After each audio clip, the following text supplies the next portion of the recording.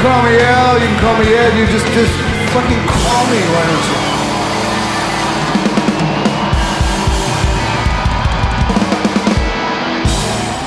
Hey everybody now, welcome to Live on Four Legs, a definitive live Pearl Jam podcast, and we welcome you to a very special edition of the show where we brought in a bunch of fans to talk about their experiences with Pearl Jam 20, and we wanted to do this because we have both of these episodes kind of coming in week after week here. Night 1 came in last week, and Night 2 is coming up in a couple of days, so we wanted to kind of get the experiences, because I was at the show, I brought some friends along at the show, or I should say they brought me, and we wanted to tell some story with those people, and we wanted to add some of the friends of the podcast in to tell their stories as well, because this is such an important weekend for people in Pearl Jam's history that there's not just one story to be told. There's so much to be talked about, and that's what we did here. So if you like Pearl Jam fans talking about their fandom for Pearl Jam, then you might like this. So we're just going to pump right into it, and hopefully y'all enjoy. Steve, I told a bunch of the stories on the episode already, but I think we need to see your side of the story here. So where does it all be happier? Wait, Randy, were your stories not happy? I mean, they weren't. Well, I wasn't trying not to be. It was hard. Night 1 was really hard not to come off negatively. Really, really hard. Really? See, my memories are completely. I had a great time. I had a great time. I'm not saying I didn't have a great time. I'm just there's a lot that happened. I think once you take that spill, right? Yeah, that was bad. You weren't with me for that. Do you remember that?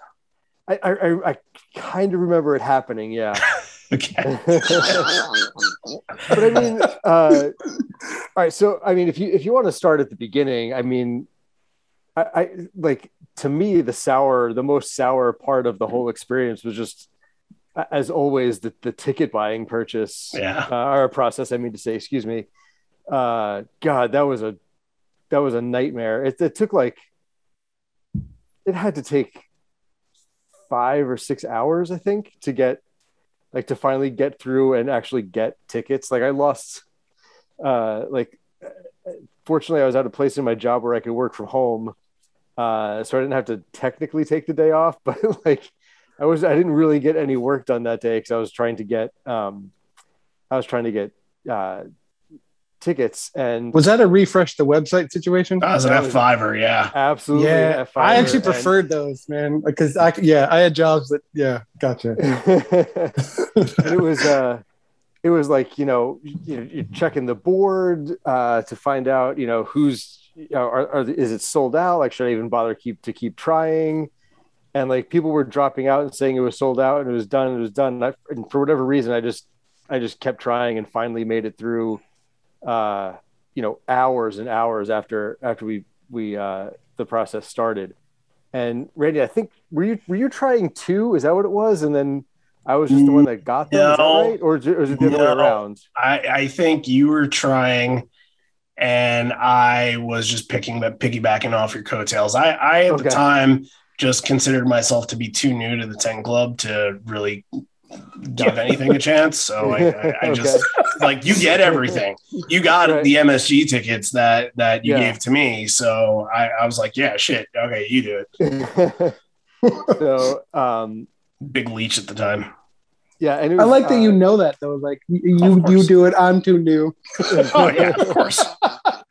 But yeah, and I mean, so that was infuriating, and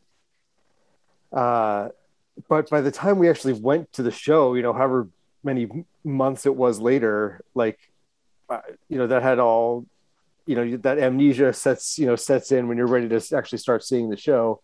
And I think the other thing that might have helped me too was, I think if I remember correctly, I think I was more into the other bands that were there like throughout the day. I'm a huge Glenn Hansard fan, and I was really excited to see. I was moderately excited to see Joseph Arthur, and then I was really, really excited to see the new number 2.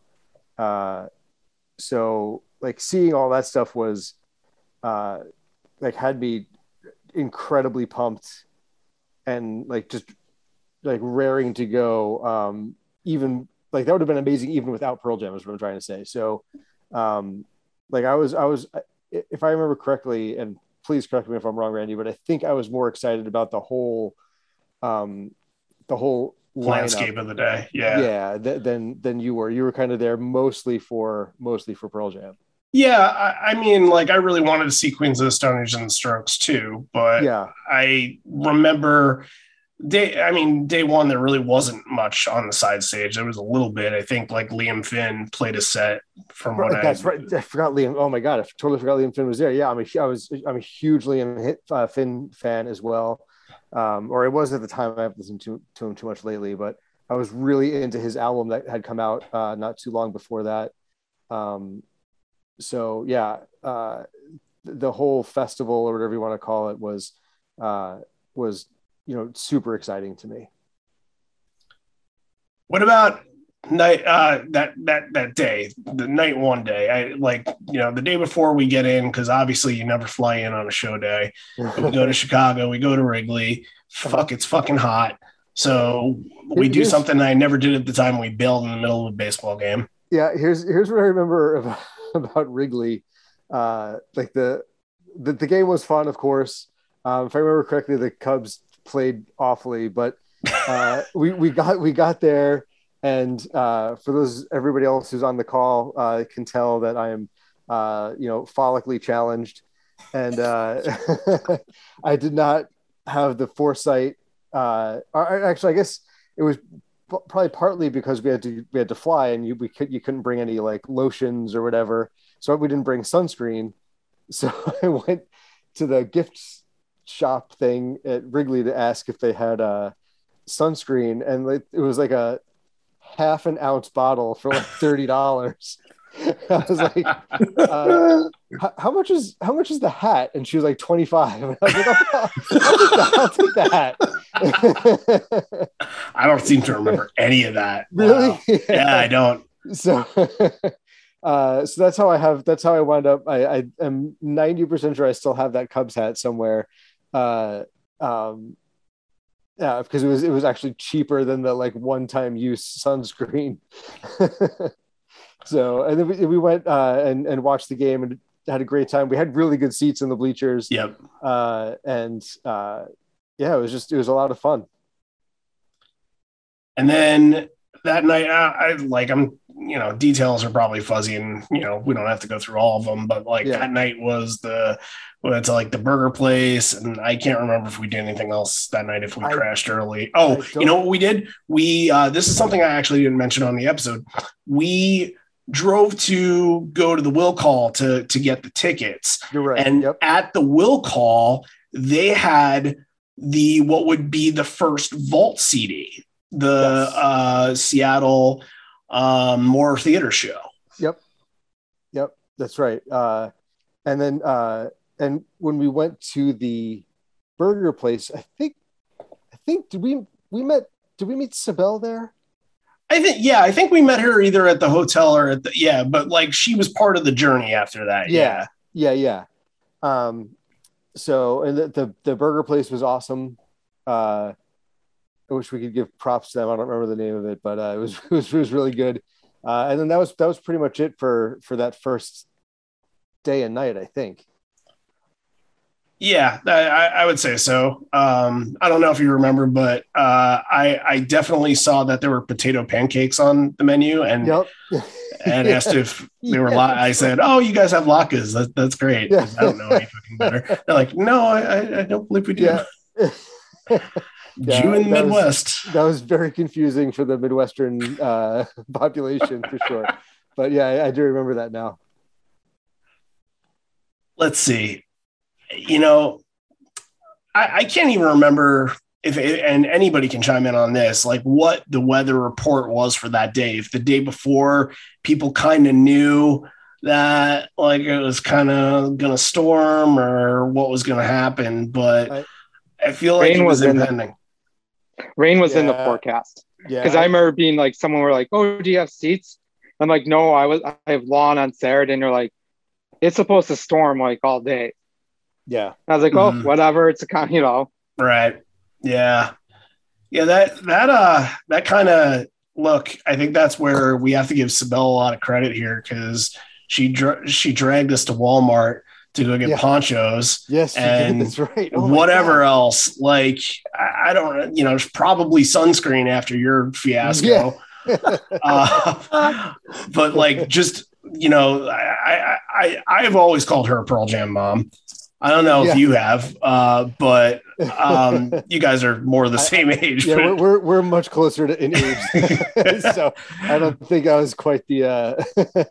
But yeah, Pearl Jam's sister, maybe for sure. There you go. That works. I want to say Pearl Jam's sister at first, but people don't use that phrasing as much. It's more popularized to be called a Pearl Jam mom. But Sibel brought up, and I don't seem to remember this, the guns in Walmart. Do you remember the guns in Walmart? I should remember it, but like that seemed, I remember it happening. I don't have a visual memory of it. Let's just say that. Yeah, I vaguely remember it because I remember talking about how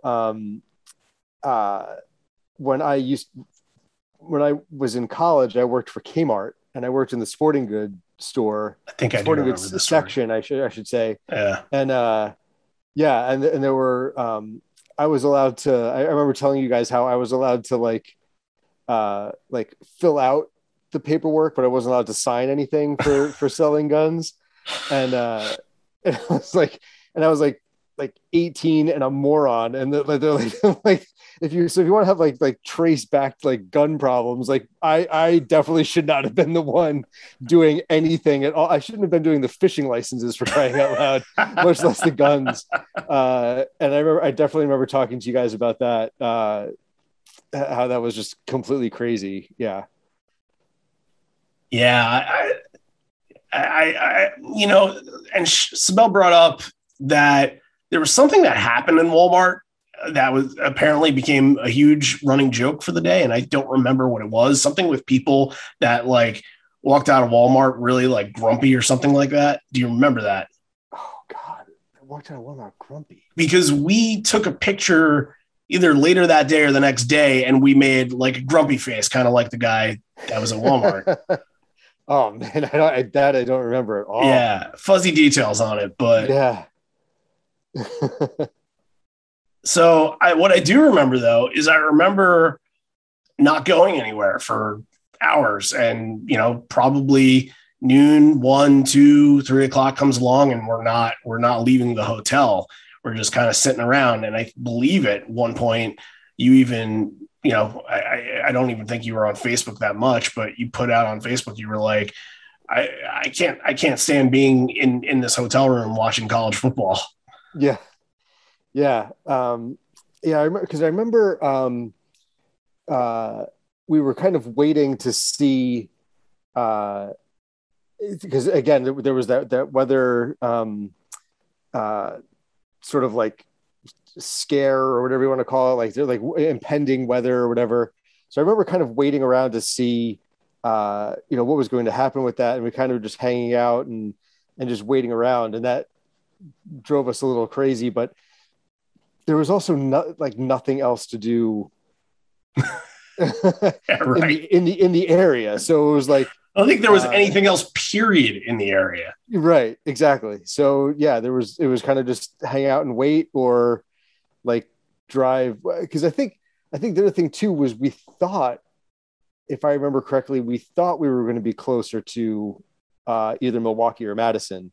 So right, we weren't anywhere near. I think we thought we were going to be able to do something like in a civilization, right?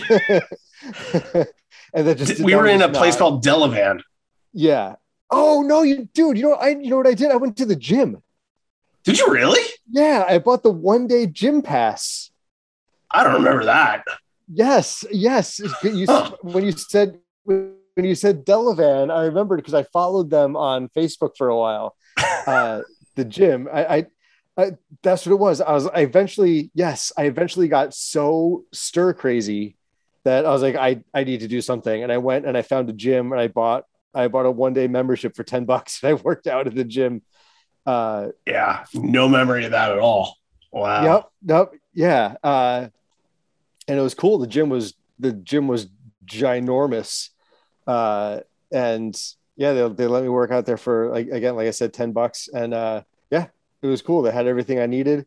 I watched, I think we also had like 3 channels in our room, if I remember correctly too. So I had to watch like other TV while I worked out, and then I came back.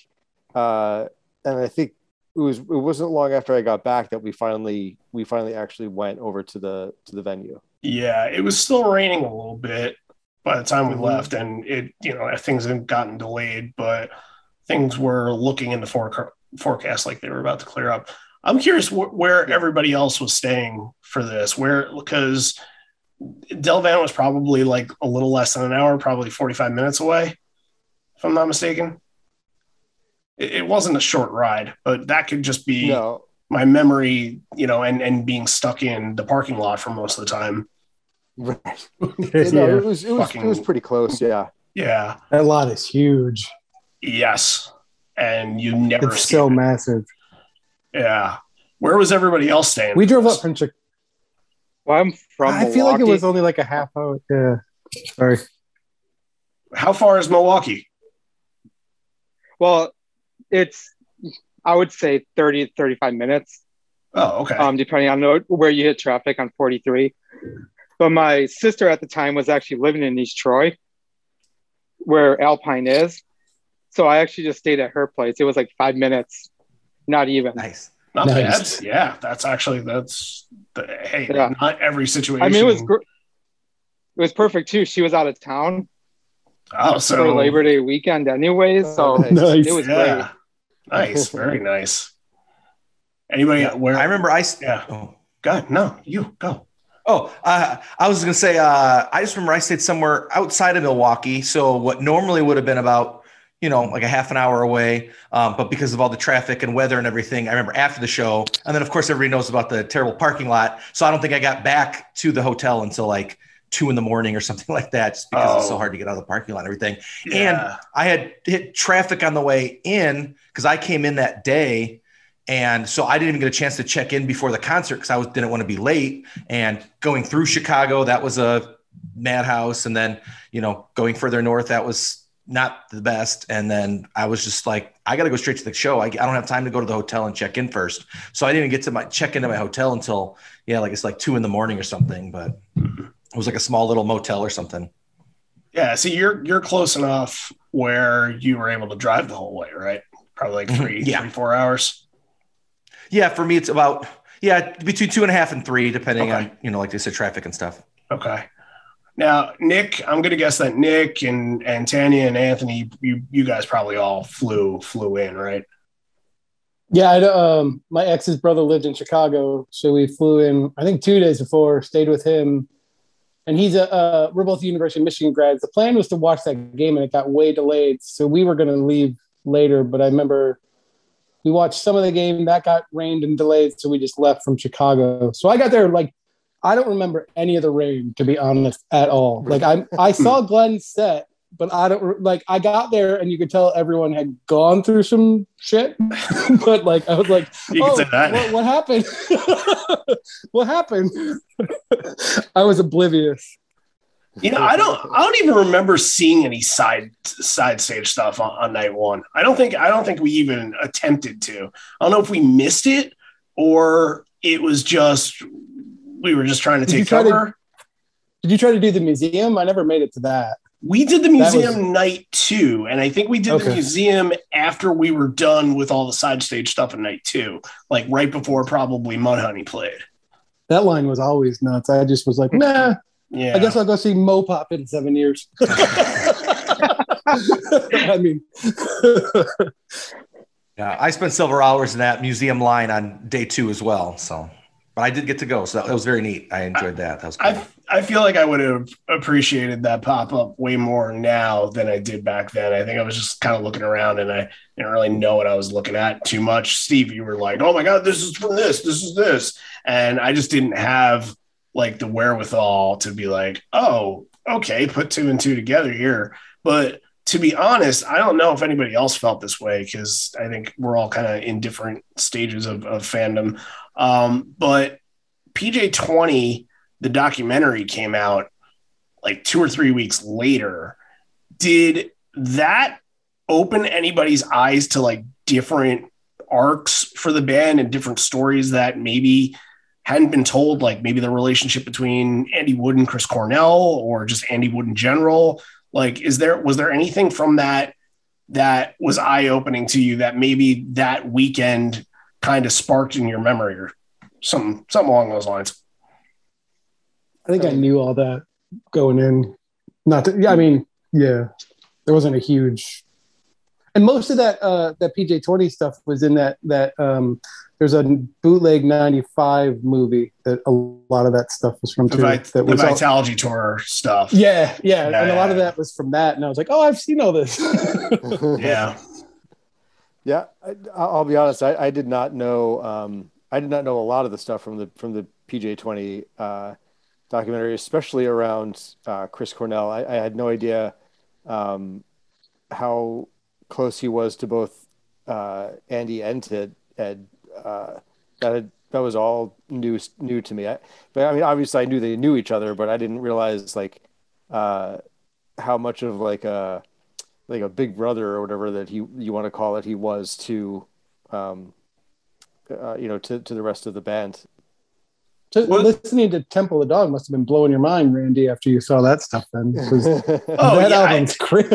After that show, I was like, okay, I need to know this shit now, because I felt like I knew enough Temple, but I didn't like grasp it, and I didn't kind of understand the weight of it. I didn't really understand the weight of Mother Love Bone, just a little bit.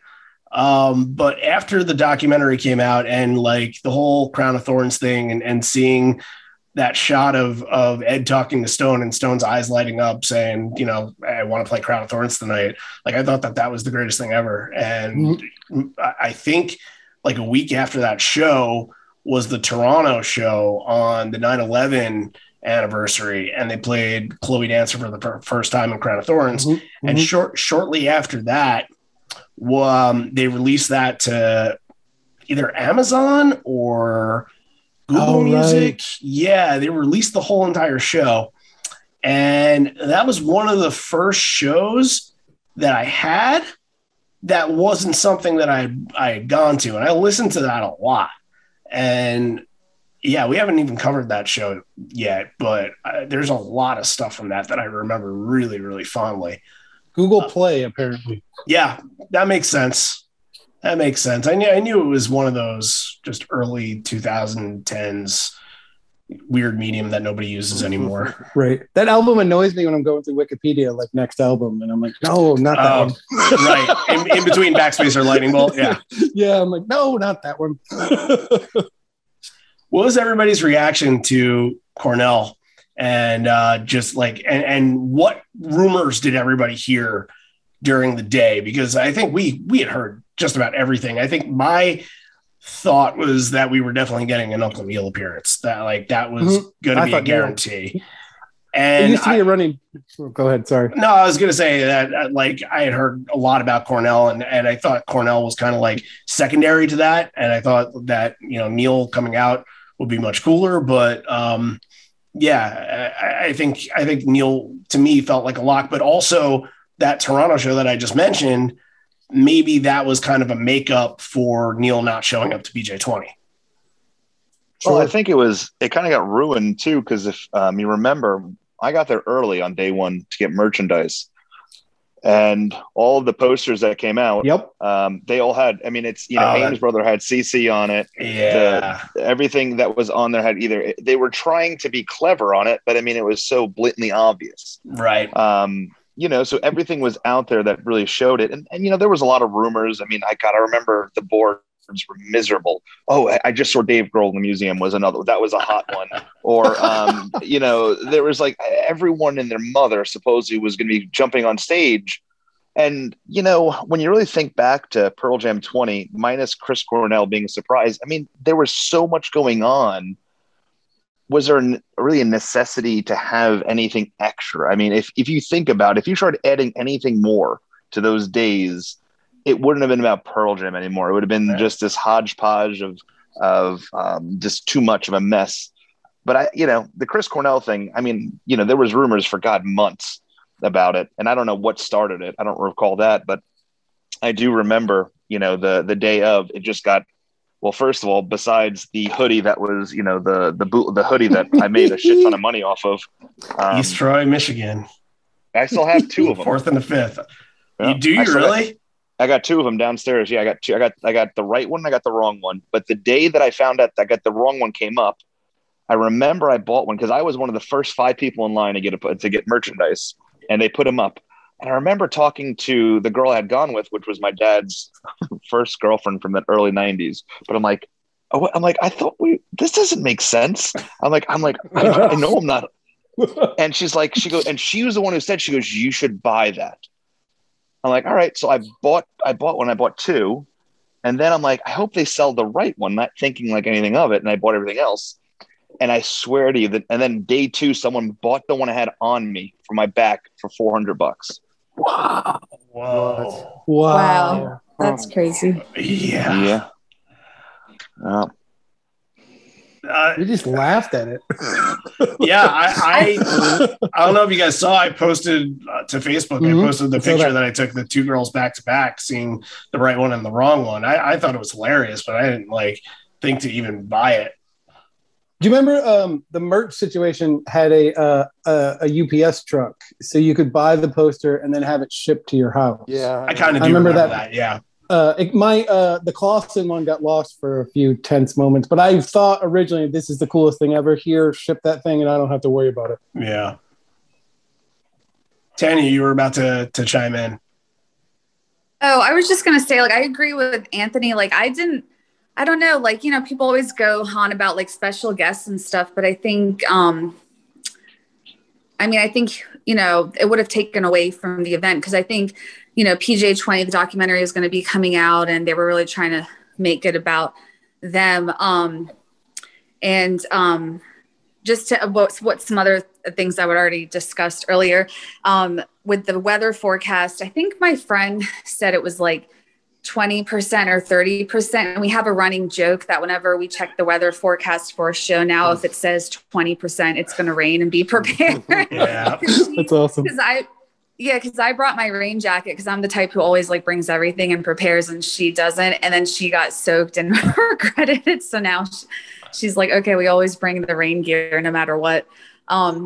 But also about Chris Cornell, that was I saw all the bands on the side stage, and I did waited in the long line for the museum, and the museum was really, really cool. That was a big highlight. But for me, Chris Cornell, I had only seen Chris Cornell once with Audioslave, back on the Lollapalooza tour, I think in 2003.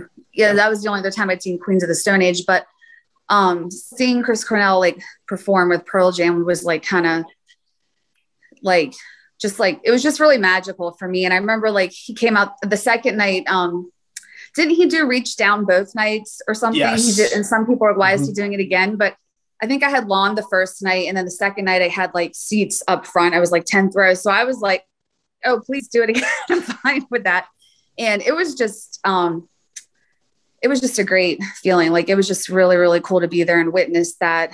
And then for me, PJ20 that year, that tour was special for me because I had decided to move out to Seattle. I obviously didn't stay because I'm now back on the East Coast, but I had planned a road trip with my sister. And so I knew I was going to Seattle, I think before PJ20 was announced. And then PJ20 was announced. So we drove out from here to PJ20 is 13 hours maybe. And then after PJ20, we took 2 weeks and stopped at places on our way to Seattle. So by the time we got to Seattle, Pearl Jam was ending the tour in Vancouver. So then I started at the beginning, and then I got to see the last show in Vancouver. And then PJ20 came out while I was in Seattle, so I got to see it there. So it was just like really cool the way it like kind of all accumulated in the end. But PJ20, like I remember like some of the stuff they talked about, like I'd seen in probably that 95 documentary, but I just didn't really remember all the details. And it's funny, like thinking about it tonight, I'm like, oh, I should go watch that again because I feel like I just haven't seen it in so long. And then I remember like all the moments that make me smile. But yeah, I mean, PJ20 was special. It feels like such a lifetime ago, though.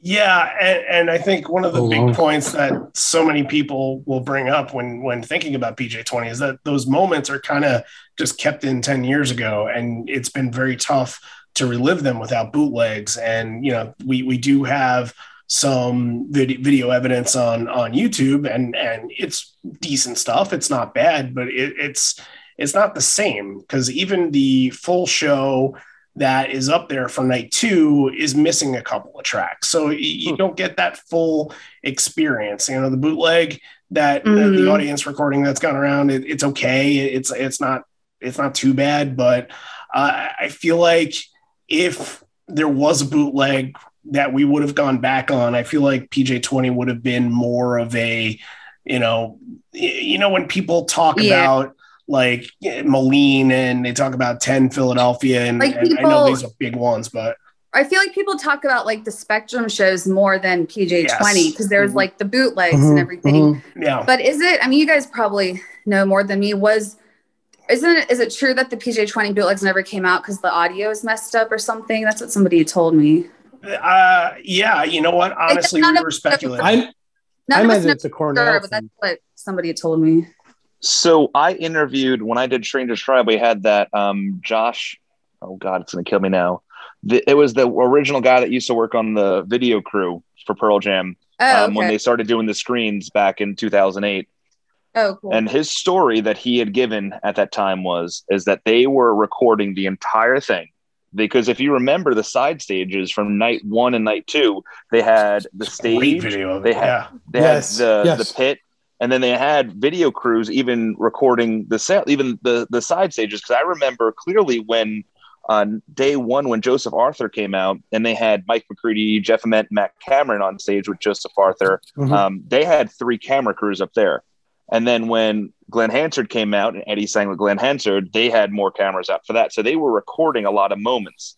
Yep. What he said is that they had nothing but issues trying to get waivers signed from every single artist that was a part of it. Thought. Okay. And the problem with it is that even if they removed the first stage, they had some of those people that were on some songs that it just caused issue. And then there was licensing right because of so many cover songs that it was going to cost more money than they would have seen in return.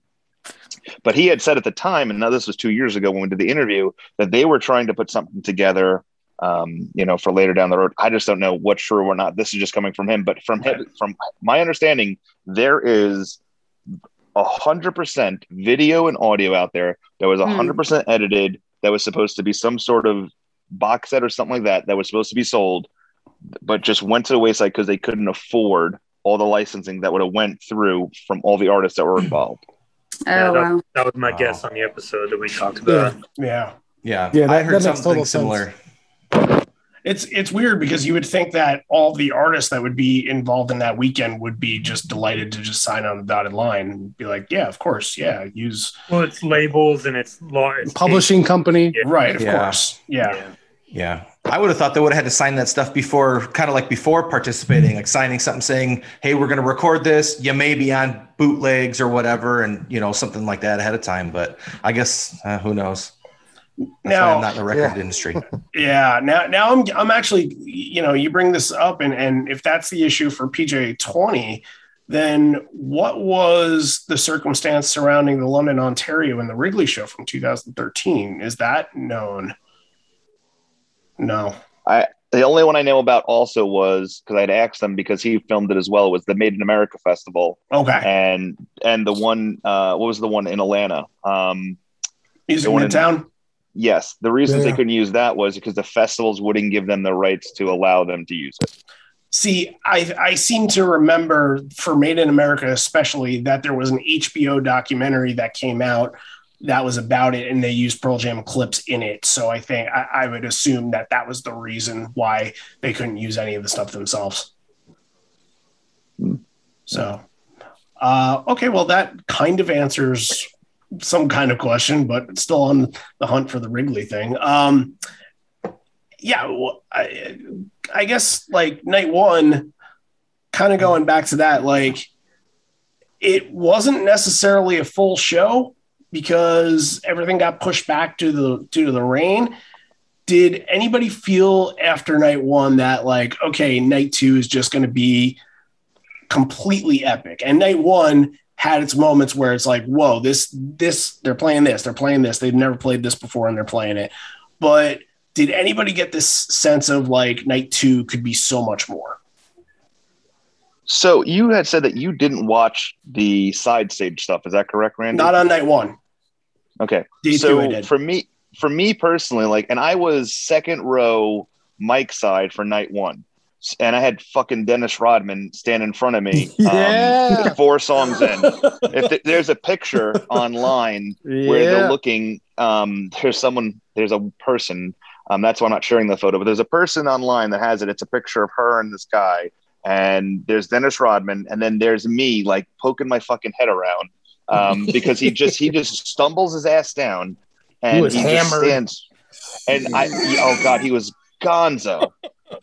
And I remember like he was so hammered. The security guard. Yeah, Dennis Rodman hammered. The security guard was like, dude, he's like, go back to your seat. And he was doing his damnedest to try to get the attention of the band, and the band was trying their best to like ignore it because like, he was just trying to grab so much attention. But so I really enjoyed it. But I'm gonna tell you, dude, like there was something.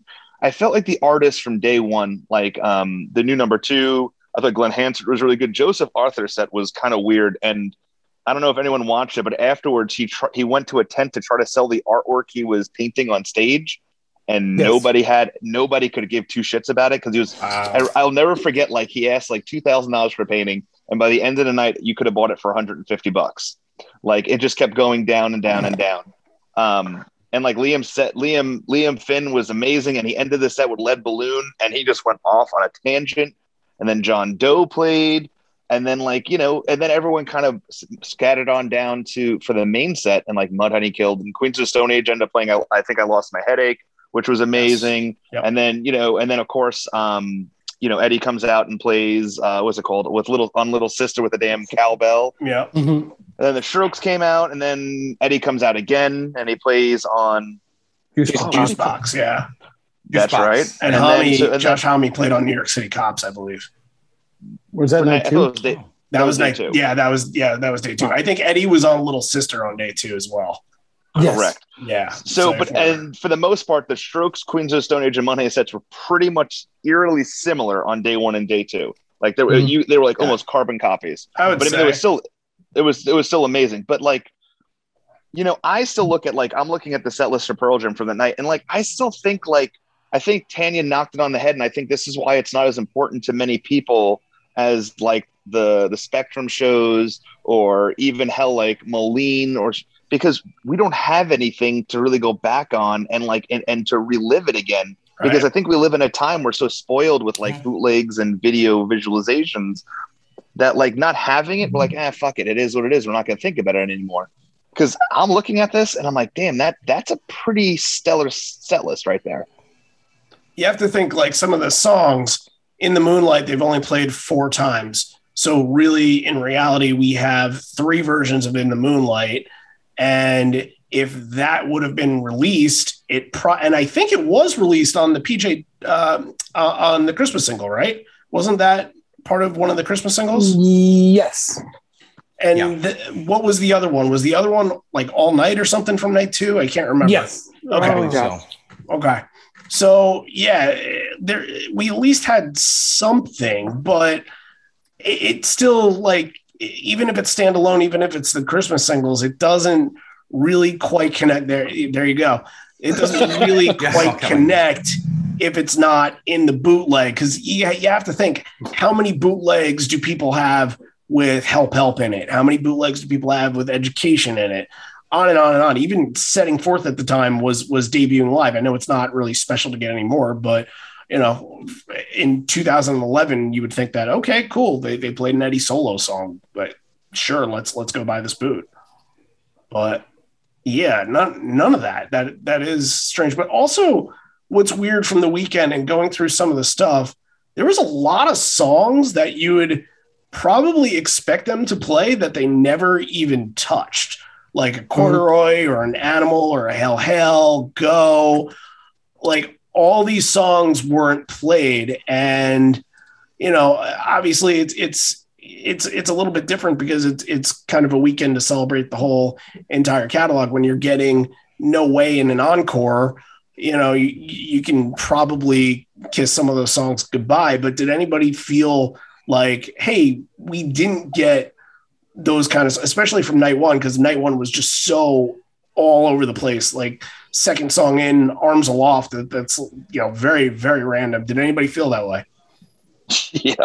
Yeah. I remember I was really thrown off by Arms Aloft as the second song on the first night, because I wasn't that familiar with the song especially at the time. I still only know it, I've only listened to it a few times and everything, but it like kind of took me out of it right away. And as you mentioned in the show, yesterday's episode, the full episode or whatever, I remember you said it's kind of the same thing. It just kind of felt you expected like a Corduroy or a Give It a Fly or a Go or something right after that. And it was just kind of odd to have something like not only was it a cover, but it was a cover that they don't do very often. Like, had they done something like, not that they would do like Rockin' in the Free World or Bob O'Reilly that early, but just something that's like they're known for, at least that kind of still would have felt, it would have been odd, but it would have felt more normal. But this one, they kind of pulled out of left field. And so it really kind of took me aback, and it was kind of weird to, going forward. And then as far as the rest of the set list goes, said like it was really cool, like on paper with a lot of rare songs, but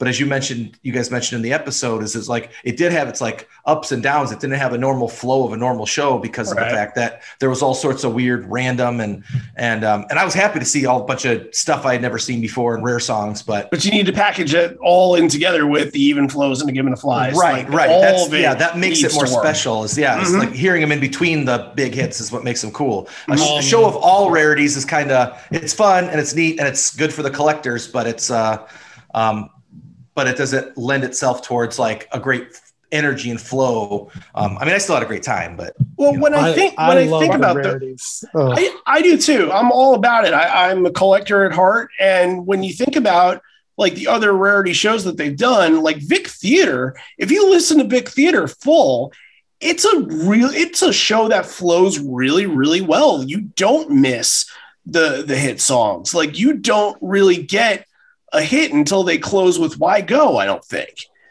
Right. So, but the whole way through, you're listening to songs like Parachutes and All or None and In Hiding. And, and Undone. Undone, yeah. Yeah. The Vic is a fantastic flowing show. I actually think this festival was a shit ton of work for them. And I actually think like that's why they haven't done anything similar like that. And I think like that, I honestly think like they were tired at the end of that day. They're control freaks, like to like a good level of control freaks, and to put on that thing, I think was like a huge undertaking that they just were like, oh, and I just think that's why we haven't done it, had anything like that again. Right. I think, and I also think like, they knew the audience there. Like we knew Words in the Moonlight. I was like, this is for us. Like I loved it. Right. I think one of the said he almost lost all his hair.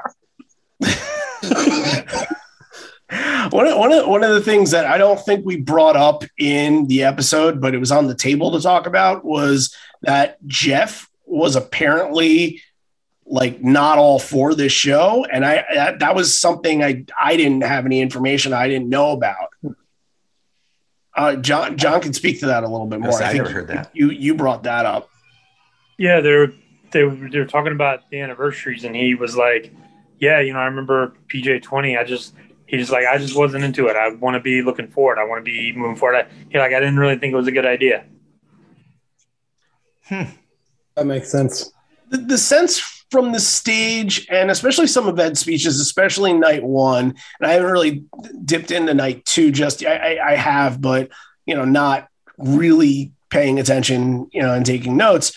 But like night one, it felt like Ed had to apologize for a lot of things. It felt like the rain was more of a hassle than it should have been. Like, it took a long time for us to get here, and now it's going to take longer. And, I don't know if you guys heard the reference that I made, but like it was kind of more like night one was 90s Pearl Jam, how you have this great big beautiful thing and you can't appreciate it because all these negative things are finding their ways in and circulating around, and it's not this perfect sphere that you think it is outside. But then night two was much more like, okay, they have found their way. It was kind of, things have come together, and it was kind of like post Riot Act and Avocado where things were positive and happy again. And, it had, I feel like night two just had that vibe to it the whole entire day, that everybody was just in a really, really good mood. That makes sense. Yeah. You get the practice show out of the way. Sure. Right. I mean, I just think putting on that festival must just be like a ton of work. Awful. And the fact that they hadn't played a show in over a year either. They come out and a couple of those songs are pretty rocky that they hadn't played in almost years. Like Who You Are, they never play. And In My Tree, they don't play too much. Right. Like a couple of those songs, they're a little off. And I'm wondering through Ed, if he's thinking like, fuck, we're off to this a little bit of a bad start. Like, how do we kind of put the wheels in motion here and make people happy? They're going to make people happy no matter what. It's more the what than the how. But, it just felt like it took some time for them to find their wheelhouse. But night two, pretty much from the jump, felt like it was a pretty energetic show. And felt like everybody was in a much better mood. Everybody knew that they were going to go longer. They were going to play more songs, that it was going to be more Pearl Jam centric, that, although we were probably going to get Chris Cornell again or somebody else, I thought that night two was going to be Neil's night, but, it ended up being another Chris set, which is just, I don't know how anybody else feels about that, but like a second night of Chris was, we had one night. That was how I felt until I saw that PJ20 documentary. Right. Having seen that, I'm glad he was there. I'm glad he was there for both nights. I feel like he was close enough to being part of the band that having him there was enough, or was a good thing for me. Yeah, I was glad they played some different songs with Chris too. I know they played a couple of them twice, the Reach Down and Hunger Strike both nights, but they did other different songs, so that made it cool. And I always feel like they're aware that some people can only go to one night and not everybody was able to go to the whole weekend. And I feel like they wanted to make sure everybody who was at the festival got to see Chris Cornell, and if they can only go to one night or not. So I don't know that they did that, but that's kind of what I feel like. They kind of wanted to make sure everybody got a chance. 86% of ticket sales were sold for both days. Did you know that? I didn't know that, but that doesn't surprise me at all. No, 86%. Yeah, it was extremely high number. If you're going all the way out to East Troy, you might as well make a weekend of it. Wow. Yeah. What else is there? And Reach Down to Me is the Temple of the Dog Even Flow. That's Mike's showing off song. Absolutely. So you got to play that twice. Yeah, definitely. And Call Me a Dog and All Night Thing were the other two that they played. And the documentary when Chris talks about that too, like it's a 9 minute solo, and like watch out for that guy. Right.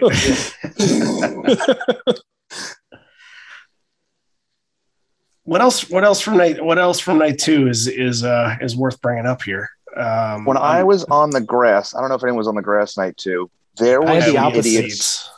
Yeah.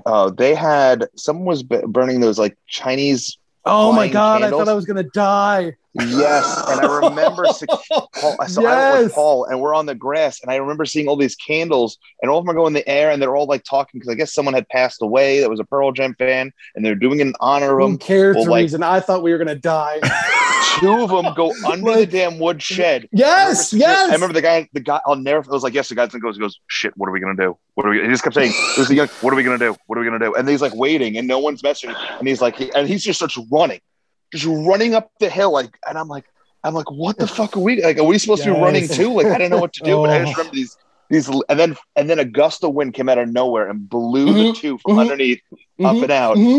But you were 2 minutes away from potentially being the biggest disaster at a concert. God. That's like Woodstock '99 level right there. Oh, it was nuts. I mean, you could stay with the same band. Like that was so scary. I remember watching that thing going, oh, Jesus Christ, what the hell's going to happen? That was new to me. I forgot about that. Were you? Well, I will tell you, I kind of Woodstock '99 on the way out. So as we're leaving night 2, they had all the Pearl Jam 20 banners. You remember those? Yep. Yeah. Oh yeah. I totally jumped up and ripped 2 down and took them with me. Someone did. Smart. Yeah. My wife won't let me. I have one downstairs, and I sold one a couple years ago for a ton of money. Who got the 10 Club playing card looking logos? They were back there. I know people got those. Well, I didn't get those. I got the one where it was like it's got the lines, it's got the circle, and it's like a P and a J, but it's like the oh right, like yeah. I have that shirt. Yeah. Let me see it. I don't feel like digging in my phone right. I know I have that picture somewhere, but I know exactly what you're talking about. Yeah, that was interesting artwork that they did with that PJ with the circle and the semicircle thing. That was I don't think a lot of people really took to that too well. I don't think so. I always thought about getting it as a tattoo, but yeah. I was always okay with it, but I thought people were a little like down on it, but small thing. Day 2, just I don't know, watching the guys spray paint the billboards. Did you guys watch that the whole entire day and just see how it kind of came together from like 1 PM and right before they went on, they finished up? Like, that was so cool. I totally missed that, but that was awesome. Yeah. What they were able to, I remember seeing them start. No, go ahead.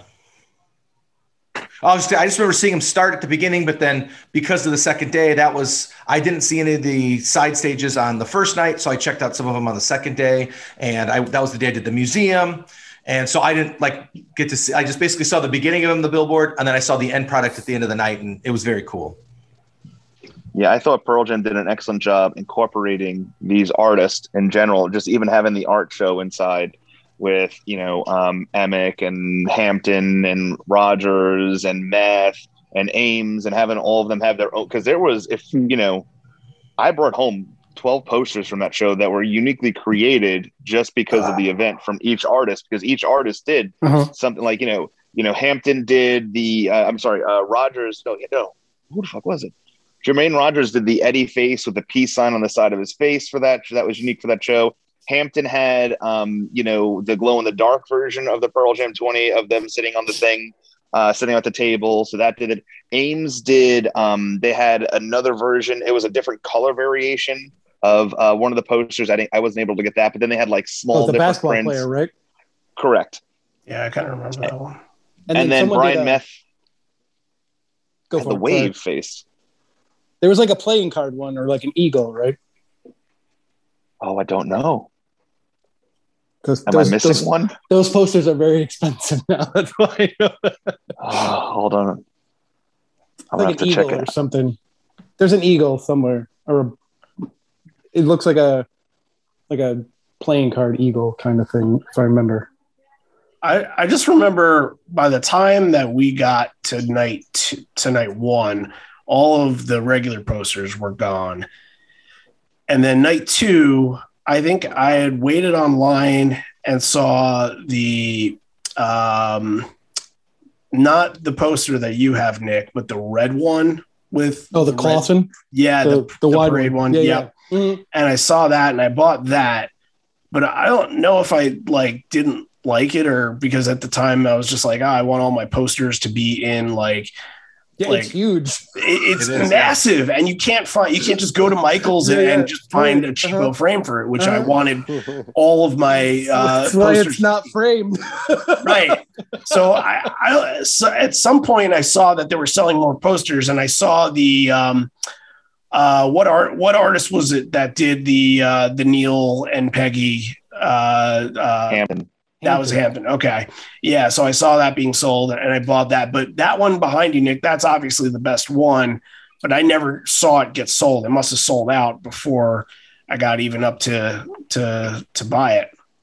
Night one, that was the problem they had with the merch, is they sold out. They had everything on the table for night one, for everything on day one, and they sold out too much. And halfway through the day, they started pulling things off and stopping it. Because even if you remember, because this was the days 2011 smartphones were still new, but they were still very popular. Yep. And that's why eBay got hit real hard, because people started realizing that people were flipping posters pretty quickly, and people were going up and just buying them over and over again. So that one was sold out pretty quickly. I remember there was a lot of Hampton was pretty easy to get. And I remember the Clausen one was a little bit that one was the next one to sell pretty quickly, but the Hampton one, I remember even on night 2, as you were walking out, you still could have gotten the Hampton one. I have no recollection of it being hard at all. And there are some horror stories back in the day, like those 08 shows. But like this, I remember like not having a problem at all. And I got there late the first night, so I have no idea. The Clausen one, was that only a night 2 one? Because that actually has Cornell's name on it. I think so. Okay. I thought so. You guys, someone else might have more information, but I thought the one that's in the background behind Nick was the night 1, like specifically night 1. Right. And then the other one was specifically night 2. And then they had other ones for the whole weekend, to my memory. But I could be wrong on that. So, right. I don't recall.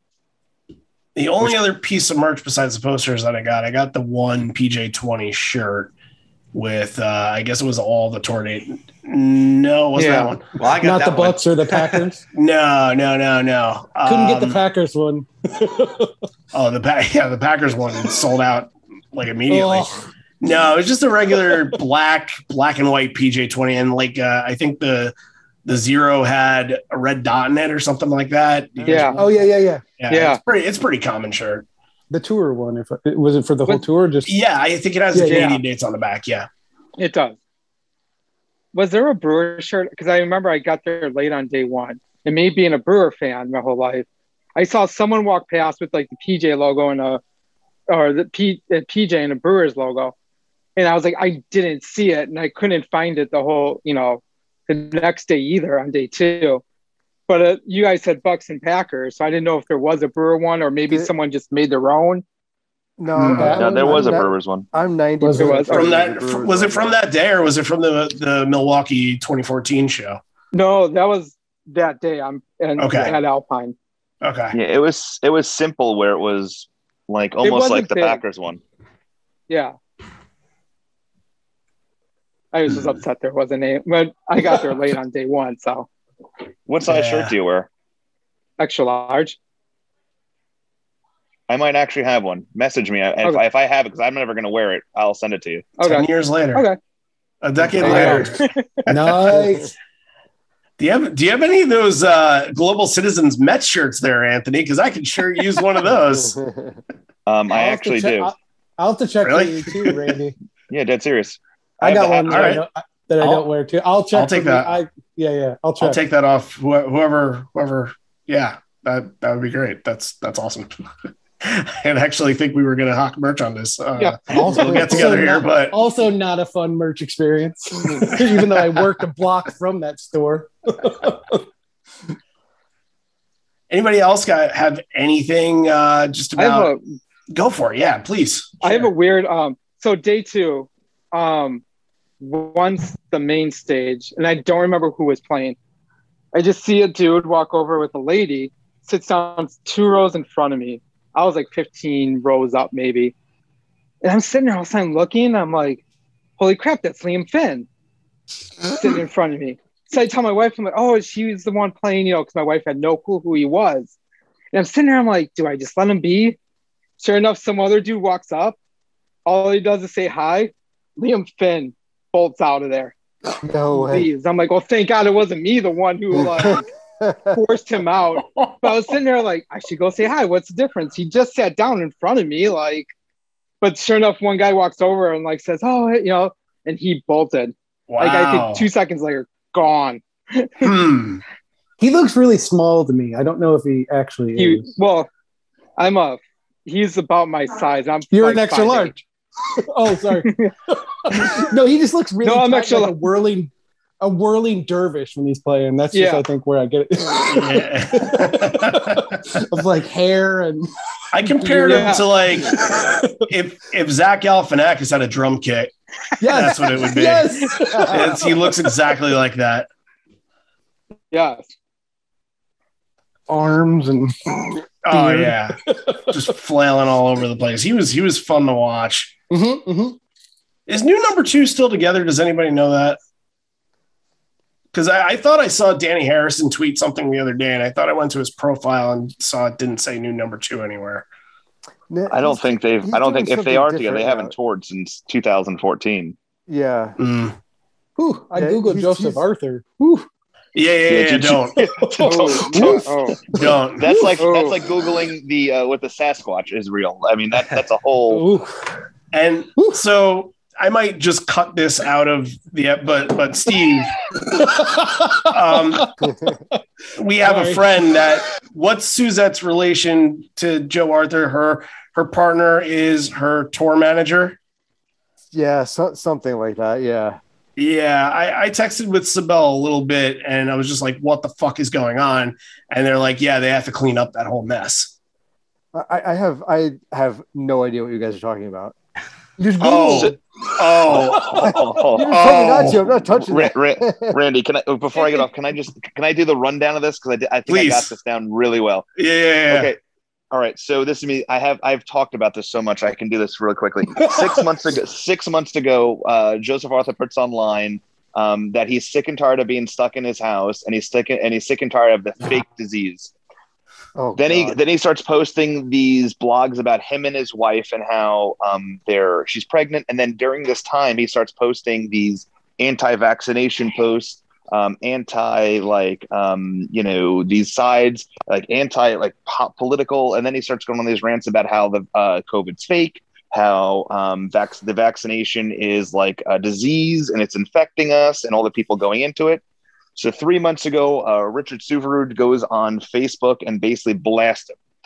Says he doesn't call him out directly, but says musicians that don't believe in vaccinations are fucking losers. And that's a quote. Joseph Arthur goes on that post, goes back and forth with Richard Suverud. They go back and forth for about an hour. Richard Suverud deletes the post. And then it was Time Magazine or Life Magazine or one of those things does this article on Joseph Arthur, and he goes on a rant about how the government shouldn't control our body, how COVID's fake, how all these things and how everything's wrong. He calls out Jeff Ament in the article saying that these people that are believing that they are bigger than music themselves are idiots. And all this stuff. And then they had to delete the article because of management, which I think has what Randy was talking about. He then does a video interview where he talks to people and basically calls out the press, calls out the government, and calls out the doctors putting out the vaccination for poisoning the youth of America. He had all 14 of his shows for the East Coast canceled, minus one show, which was in Vienna, Virginia. He went to the show and only 20 people showed up out of a 1,000-person venue. He has now canceled the rest of his... What'd you say? It's like a coffee house too. Yeah, it's like not. Yeah, it's a cool venue, but it's a coffee house. Yeah, because I've been there before. I don't live too far from there, so it's it's well, I mean, an hour, but I mean, it's so crazy, but But anyway, so this is so all this craziness happens, and basically his management, if you go to his webpage, is gone. His record label he's removed from a record label. He's lost all publications as of today. His revenue's done. So Joseph Arthur basically fucked his own career. Right. He went Nazi too, I thought too. Like he did the whole Nazi comparison too, I thought. Oh, or am I making that up? I don't know. I mean, it comes with the territory. Well, right. Once somebody insults vaccines and say vaccines are horrible, then everybody, of course, is in Auschwitz. So Sure. Because Well, the I two guess things I'm are glad I so saw cut RN. off. I'm glad I saw Random or RNDM when I did, because I don't think they'll be touring us soon. Yeah, no, not happening. I mean, that sounds like I a actually saw mental, them in like- Milwaukee. They were great. Yeah, I saw them in Chicago a couple years ago.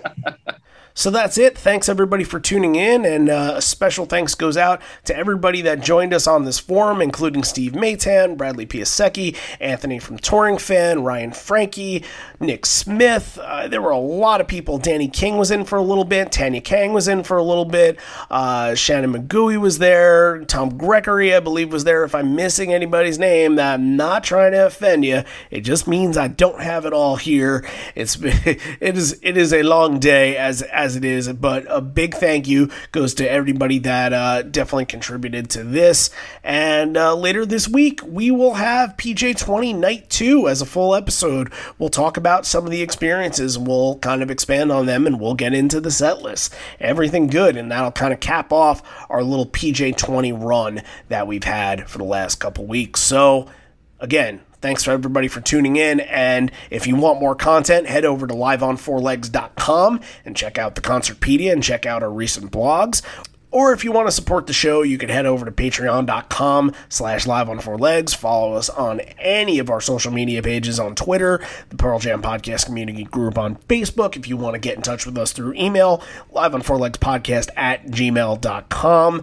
We are very accessible, and if anybody wants to get in touch, you know how to get a hold of us, so please do. Looking forward to hearing from you, and all I'll say is that's it for this one. We'll see you later this week. This may be the end. We're here, not for much longer, and although we may be parting ways, I miss you already, miss you always. Once again, thanks everybody for tuning in. Thanks everybody for participating. We'll see you on Wednesday.